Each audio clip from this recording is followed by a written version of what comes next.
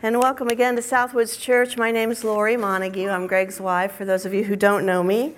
Many of you know that Greg's been in North Africa, but he's back. You had a chance already to see him, and I hope we have a chance to talk to him. Maybe don't shake his hand because he's coughing quite a bit, but we're glad that he's back. And I'm so privileged to have the opportunity to be with you today and to start a new series here at Southwoods, a wonderful new series, which is entitled The Way of the Cross. The Way of the Cross. And as I was thinking about it, I thought the cross has for 2,000 years really been a symbol, hasn't it? A symbol of God's love, a symbol of his forgiveness, a symbol of the hope that is ours in Christ Jesus. And it leads us not only into a new series, but a new season. We begin a new season that in the coming weeks will lead us toward the cross, to a celebration of the death and the burial and the resurrection of Jesus Christ. I look forward to April 1st, which is Resurrection Sunday, Easter, and I look forward to celebrating our risen Lord. But today we pause, like you just have been through our communion service just now. We pause to remember that not only was Jesus our Savior, but before he was a Savior, he was a servant. He was a servant. You know, several weeks ago, Greg and I had the privilege of going on a Royal Caribbean cruise. How many of you have ever been on a cruise? They're absolutely wonderful. I highly recommend them. And the Royal Caribbean is aptly named Royal because at every turn, everything is just royal. It's really a spectacular floating city, complete with luxurious accommodations, great food, wonderful entertainment. From start to finish, Greg and I and all the other guests aboard, I don't know how they do it, but we all experienced what I would call excellent service. Everything was just excellent. They have a staff of over 1,500 people on this boat, and I felt like every one of them was focused on me, making my vacation one of the best we've ever had. And I have to tell you, it's not difficult to relax when every need is being met. It's not difficult to enjoy. And here's a scary thing that happened to both Greg and I. We kind of started liking it an awful lot and expecting it. Several times I looked at Greg and I said, hey, don't get used to this, honey. It's not quite like this back in Kansas. Our cruise was sponsored by a Christian radio station called K-Love radio station. And there were a lot of Christians around us, a lot of followers of Jesus, a lot of really talented musical artists. But I have to tell you that even I was surprised one evening when we were ushered into our beautiful dining room. We had a seat by the ocean view seat kind of thing, beautiful linen tablecloths, all kinds of nice china, and I noticed these kinds of things, and I'm smelling the food. And then they come out to us, and they introduce to us our waiter for the evening, who is Jesus. I took a picture of it because I didn't think you'd believe me. And right before I said to Greg in the selfie, I said, I think we're going to have excellent service tonight. And this really is a Christian cruise. Jesus, table 237, was our waiter. Keith and Terry were there. They can vouch for that as well. Jesus was our waiter. And as I've reflected on this idea, we did receive great service that evening and every evening. And as I've reflected on this idea of excellent service, complete service, full service, and kind of the consumer mentality world that we live in, where we just really kind of expect, things to go well and for our needs to be met, I've found myself considering how contrary, actually, how different our world is really from the way of the cross. It's very, very different. Because according to the Bible, according to God's Word, Jesus, the King of Kings, the Lord of Lords, the Son of God, sometimes we sing about him in a song, the darling of heaven. He came to our earth, the Bible says, not to receive excellent service. And he was a king. But he came, the Bible says, instead to serve. I came not to be served, he said, but in fact to serve. And throughout the Bible, we see him again and again doing things that are contrary to what a king would do.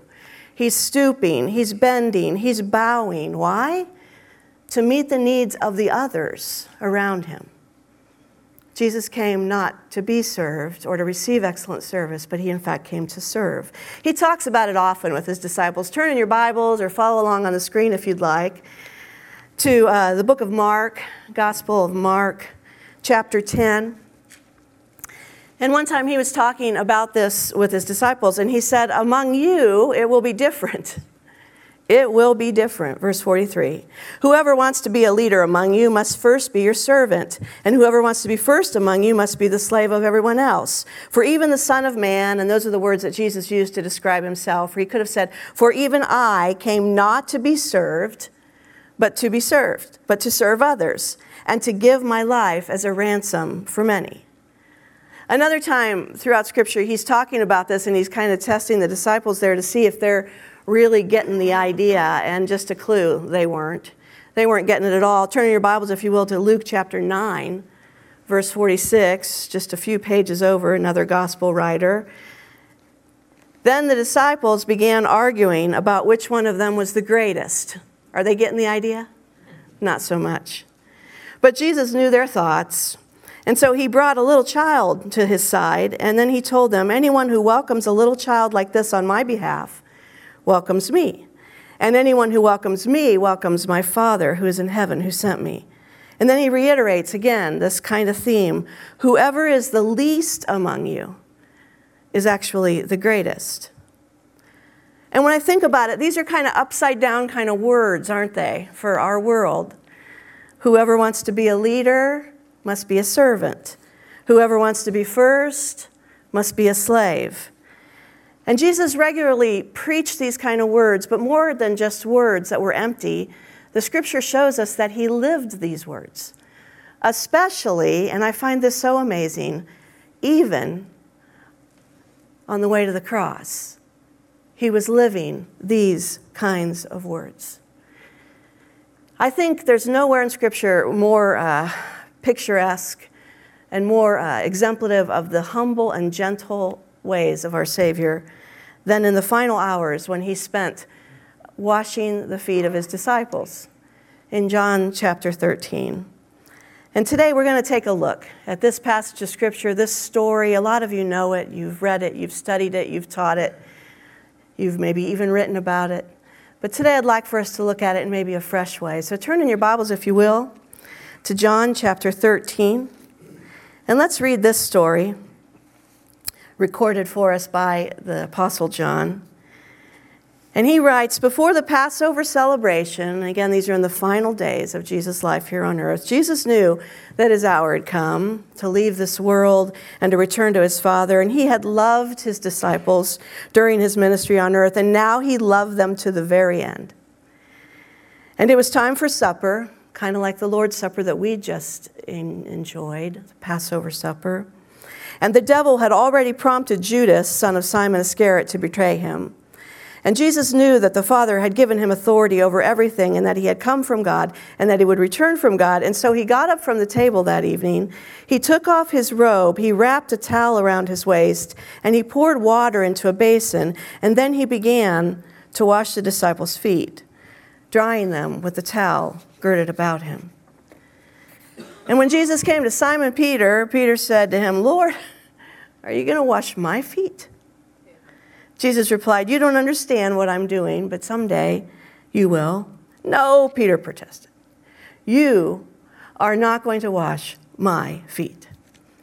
Jesus replied, unless I wash your feet, you don't belong to me. Simon Peter exclaimed, then wash my hands, wash my head as well, Lord, not just my feet. Jesus replied, a person who is bathed all over doesn't need to wash except for the feet to be entirely clean. And you disciples are clean, except not all of you, for Jesus knew who would betray him. That's why he said, not all of you are clean. And then after washing their feet, he put on his robe and he sat down again. This scene that, again, you've read and studied before, just let me remind you, in John 13, is a scene of first century Jerusalem. First century Jerusalem had very few, if any, paved roads. Roads were dirt. Roads were dirty. The roads in the alleys were filled with dust, and when the rains would come, especially this time of year, there would be, as you can imagine, a lot of mud. And it was a custom, therefore, if you were having a dinner at your home, to hire a servant, maybe, to provide a servant at the door of your home so that as the dinner guests arrive, they would have their feet cleansed. And the dinner guests would be ready to eat, but before they would eat, the servant would kneel before them with a pan of water and a towel, and he would wash the dirt, and she would dry the towel, dry the feet, and make sure that they were ready so that they could enjoy the meal together. And usually, like a lot of our homes, the shoes or the sandals would just be kind of left at the door. History tells us that if they weren't rich enough to afford a servant, to hire a servant, then usually one of the early arriving guests would just take it upon themselves to say, I'll do that. You keep getting ready for the dinner. I'll take care of that. And they would wash the feet as the guests arrived. The interesting thing here is that there is no hired servant to wash the feet. There are 12 men, but none of them take it upon themselves to graciously say, I'll do it. It's been said that this room was filled with really proud hearts and a lot of stinky feet, a lot of dirty feet. These are the same men who, interestingly enough, even in the passage we looked at, would be thinking and arguing and talking a lot about who's the greatest, who's going to have the best seat in the throne. But these men are not willing to fight for a towel. They're not ready to serve. And Jesus knows that. And in an amazing way, he does an amazing thing that evening that continues to teach not only those disciples, but disciples like us who continue to follow Jesus. The Bible says that in just a matter of hours, and don't let that detail be lost, in just a matter of hours, he will be hanging on the cross. But Jesus stands up, he takes off his tunic, he wraps the towel of a slave around his waist. And then taking a pitcher of water, he goes to the end of the table or the beginning of the table. I don't know where he started. But without a word, he takes the feet of the disciple and he brushes the dirt off. And then he begins to splash some nice, cool, refreshing water on the feet. And then he cleanses the feet. He massages the feet. And then he takes the towel from his waist and he wipes those feet dry.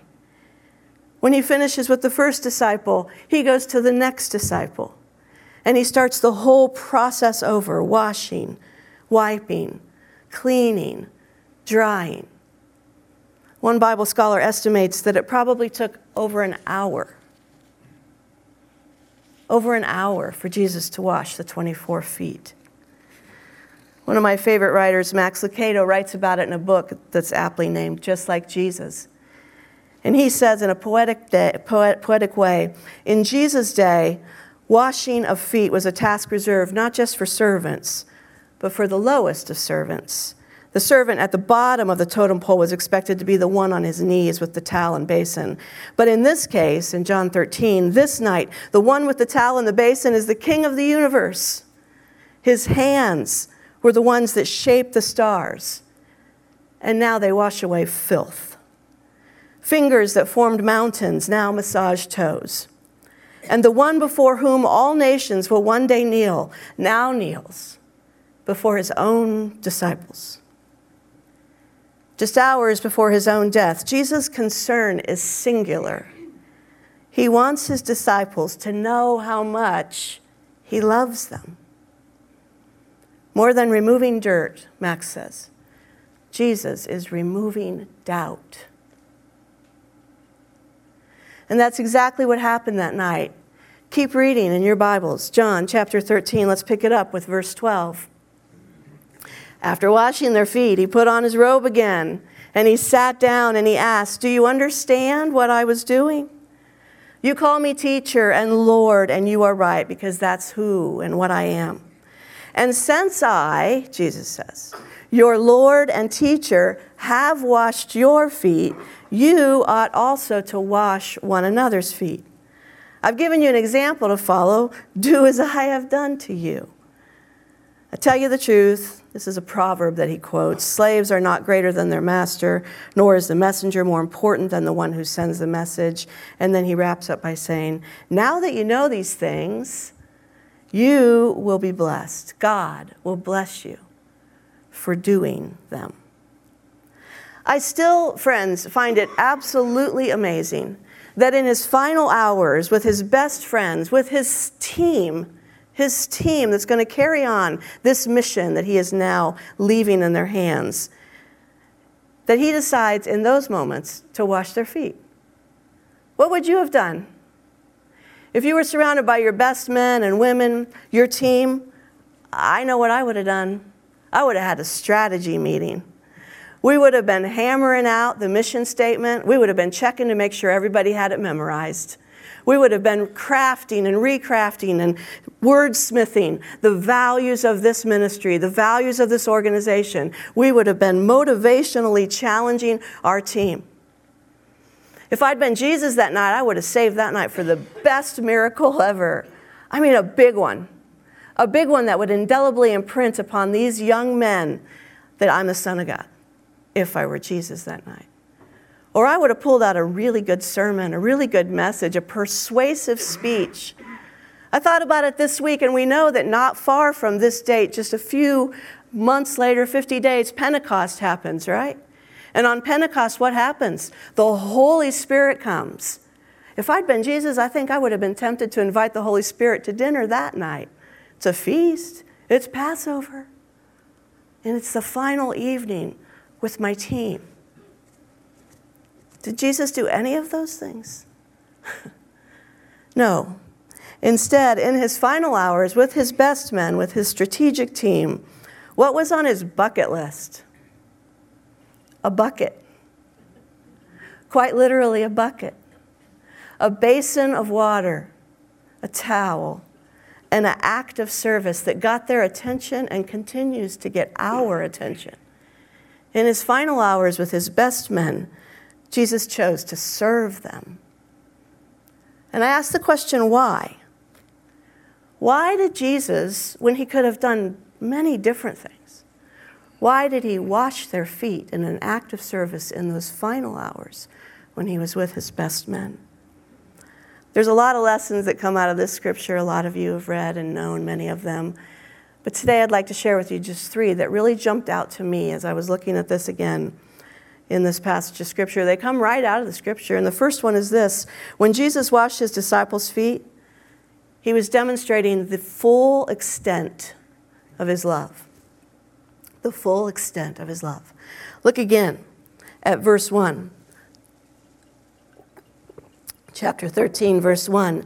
It says, he had loved his disciples during his ministry on earth, and now he loved them to the very end. Isn't that beautiful? He loved them to the very end. An old translation that I learned as a little girl says, having loved his own who were in the world, he now showed them the full extent of his love. Have you ever had someone show you the full extent of their love through an act of service? I imagine you have. Several years ago, I was thinking about this earlier this week. I had this happen to me in a way that I'll never forget. I was on bed rest with the pregnancy of our second son. A lot of you remember that. It was kind of a hard time for me because I had to just lie down. I couldn't cook. I couldn't clean. I couldn't play with our toddler son, Joe.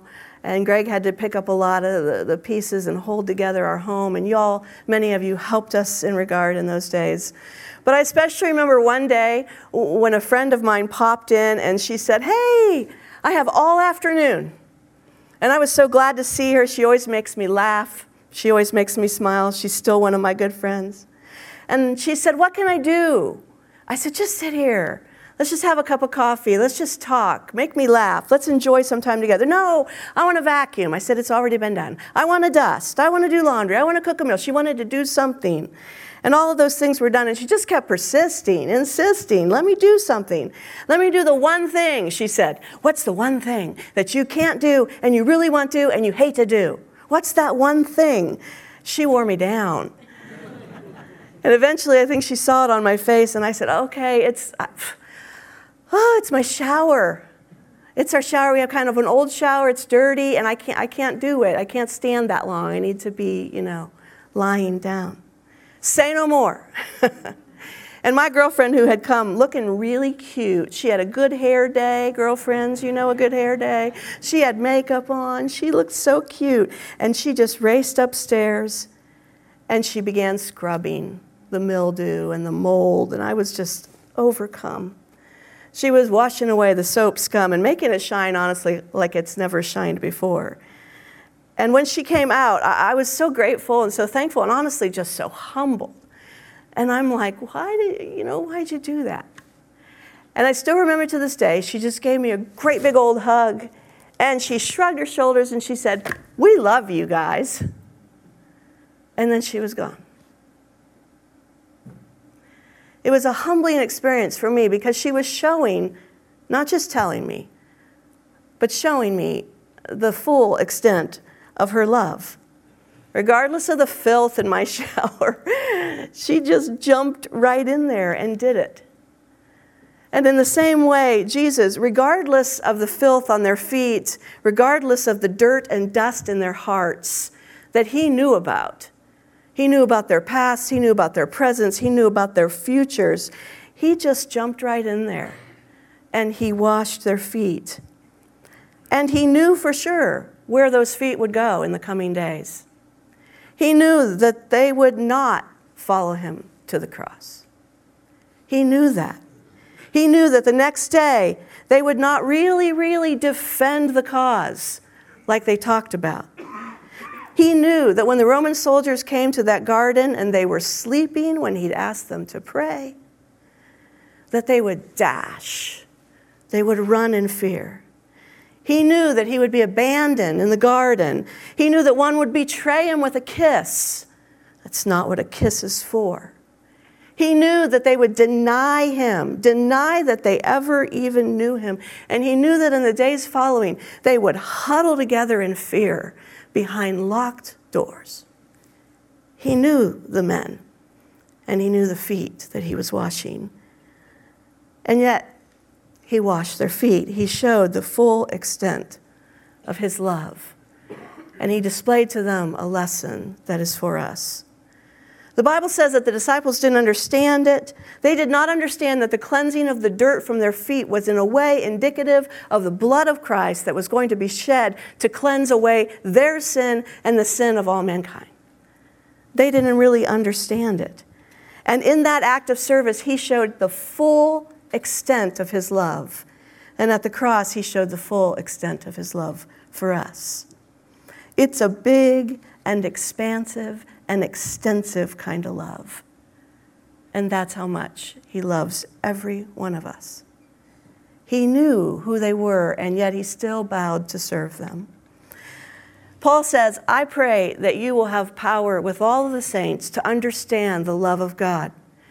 He says, "I want you to understand how deep and how wide and how high and how tall and how amazing is the love of God."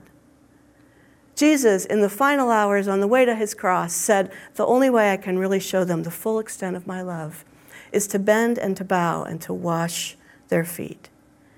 And so today, I want to ask you, because I wouldn't be a good preacher's wife if I didn't, have you received his love? Have you received that expansive, extensive, big, amazing kind of love? I mean, has there been a day when you opened up your heart, you opened up your mind, you opened up yourself, and you surrendered, and you said, "Lord, I want that love in my life." And you repented to him, and you turned away from your sin, and then you walked with him and allowed him to change you. Again, I wouldn't be a good friend if I didn't ask you, have you accepted that kind of love? Don't let this day go by. Talk to somebody. Talk to one of us if we can help you to receive that kind of love. I believe that night that Jesus washed their feet because he wanted them to see the extent of his love, what he was willing to do for the people that he loved the most. Secondly, the reason I believe Jesus washed the disciples' feet that evening is because when he washed the disciples' feet, and again, this comes right out of Scripture. This is not just Lori. It says he was giving us an example to follow. Look again at verse 14. And he says, "Since I, your Lord and teacher, have washed your feet, you ought to wash each other's feet.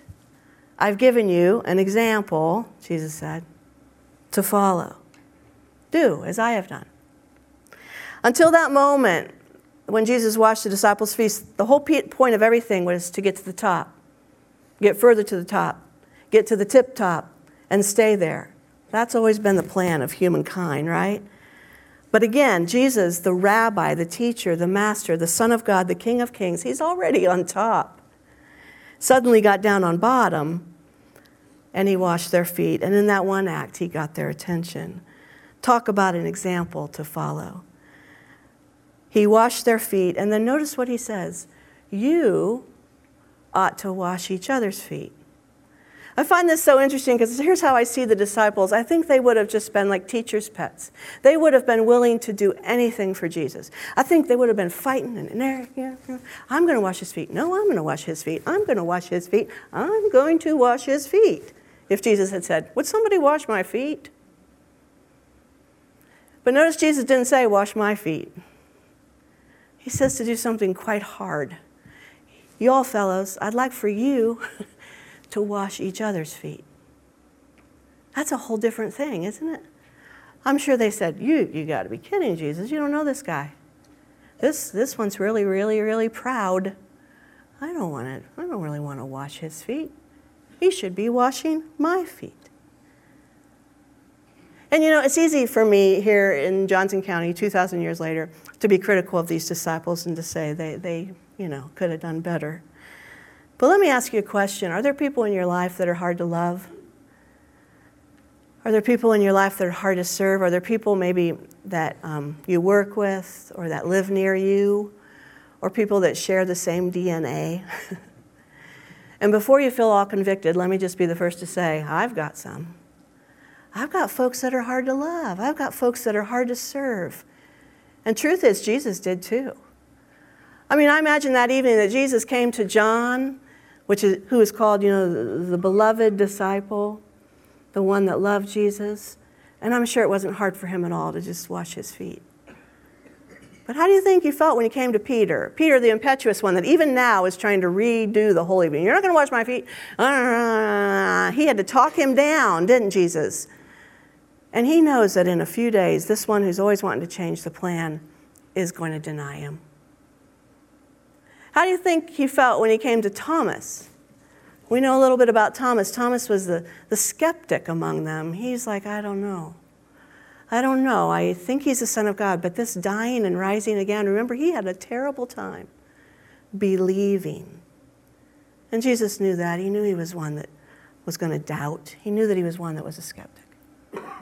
How do you think Jesus felt when he came to Judas? He's already spoken of him, calling him unclean, and he knows for sure that he's the one that will betray him.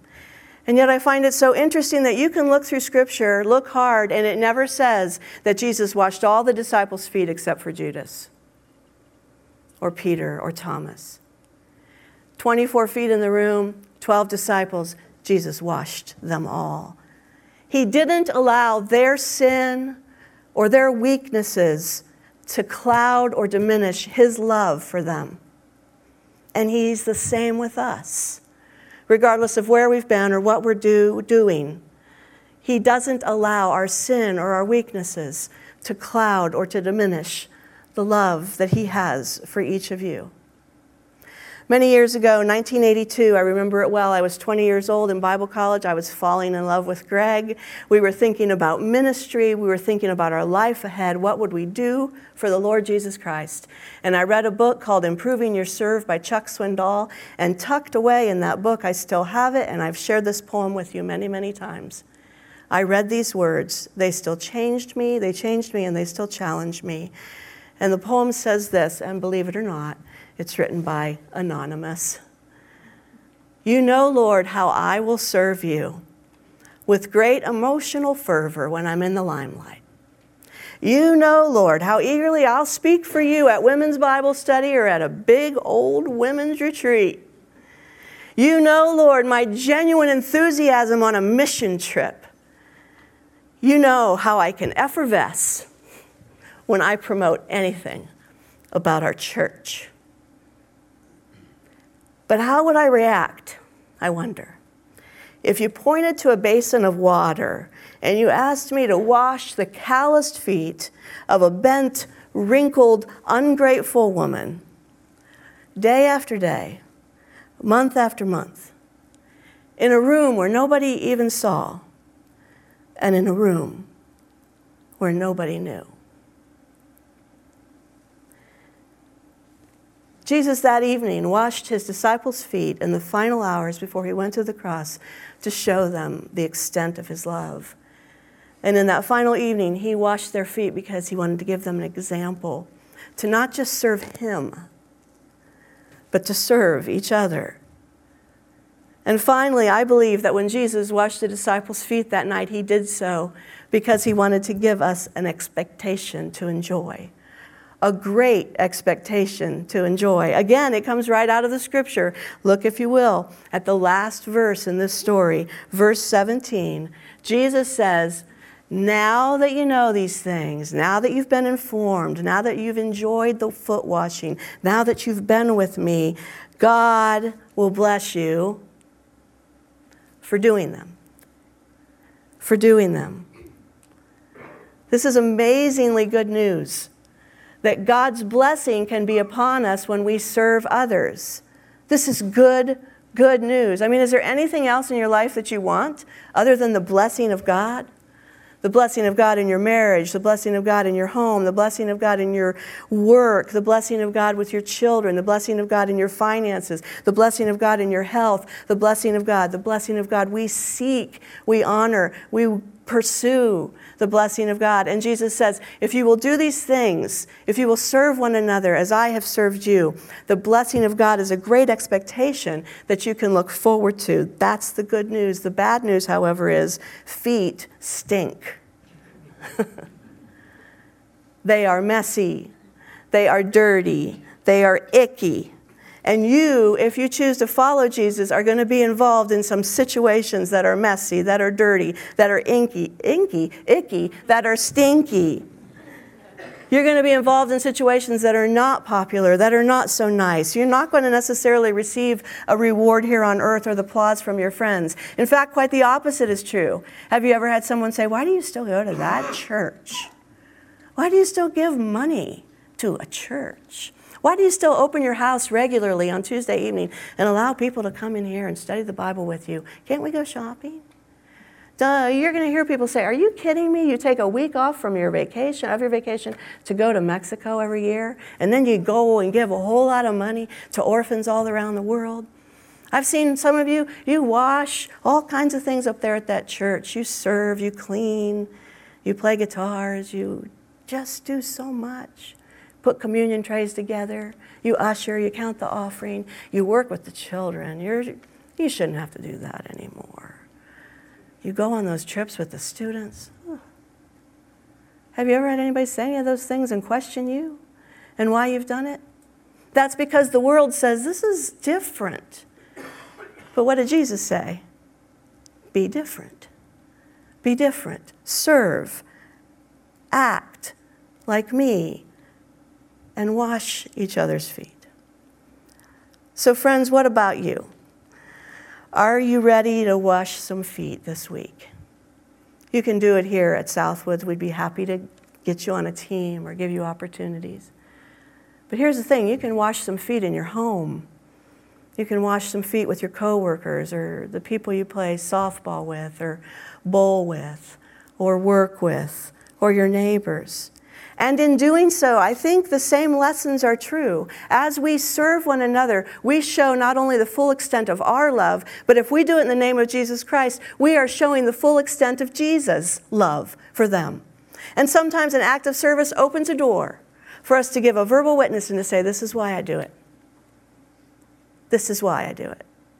You can show the full extent of his love when you serve.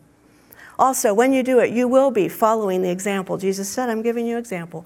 Do as I have done. And perhaps this isn't our motivation, but Jesus said it. You can expect a great blessing. God will bless you if you will do as I have done. And so Southwoods, it's always my prayer that we would be a church that leads the way like a Royal Caribbean cruise, providing not just service, but excellent service. And the glory would go not to each other, not to ourselves, but the glory would go to our Heavenly Father. I hope this week you'll join me in washing one another's feet, that you'll remember what Jesus did when he washed the feet of the disciples. We're going to pray together. Greg is coming, and I want to invite you to stand and to pray with us, and to remember, if there's not been a day that you accepted the full extent of Jesus' love, this is a good day to do it. Come forward, we're here, we'd be happy to help you. And let's continue to serve as Jesus did. We're going to pray together, and then one thing we're going to do afterwards, too, if you need somebody to pray with you, if you need to verbalize your faith, as Scripture teaches us to do, to confess before men that you're the Christ, the Messiah, the Son of the living God, my Lord and Savior. Maybe you need to verbalize that today and to somebody. We'd be happy to pray with you about that this morning. But also just want you to know that Mark Perrin and I, who were gone last week because we were fishing, if you were here, remember. So we were fishing in North Africa, and we're happy. We're going to hang around for a little bit, just to dialogue with anybody who wants to talk about that, because it's not really our intent to live stream all of that. But if you would like to hang around and chat about that, we'd be happy for you to do that, and just tell you a little about our trip. So if you would rather go get pizza, we understand. That's okay. But if you want to hang around, we'll hang around, okay? Let's bow our heads and pray. Heavenly Father, thank you that you, Lord Jesus, did not come to be served, but to serve. You modeled the values of your kingdom, not just with words, but with actions. Help us to follow in your footsteps. Help us to humble ourselves and recognize that out of humility flows all greatness, all goodness, all that you intend to be present in our world. All that is of worth flows out of humility. And so help us to choose that path, every one of us, for your kingdom's sake and because of your example. We ask, Lord, that you would go with us this week. Would you guide our thoughts and our actions? Help us to know who you would serve if you were standing in our place, in our shoes, whose feet you would wash. And fill us with the humility that is yours, that your world might be a better place and that people might be blessed through us on your behalf. Would you be with us now as we head our separate ways? May we walk and go in the power of your Holy Spirit. And we're thankful for your grace. It's in Jesus' name that we lift this prayer. Everybody agreed with me? Said? Amen. Bless you all.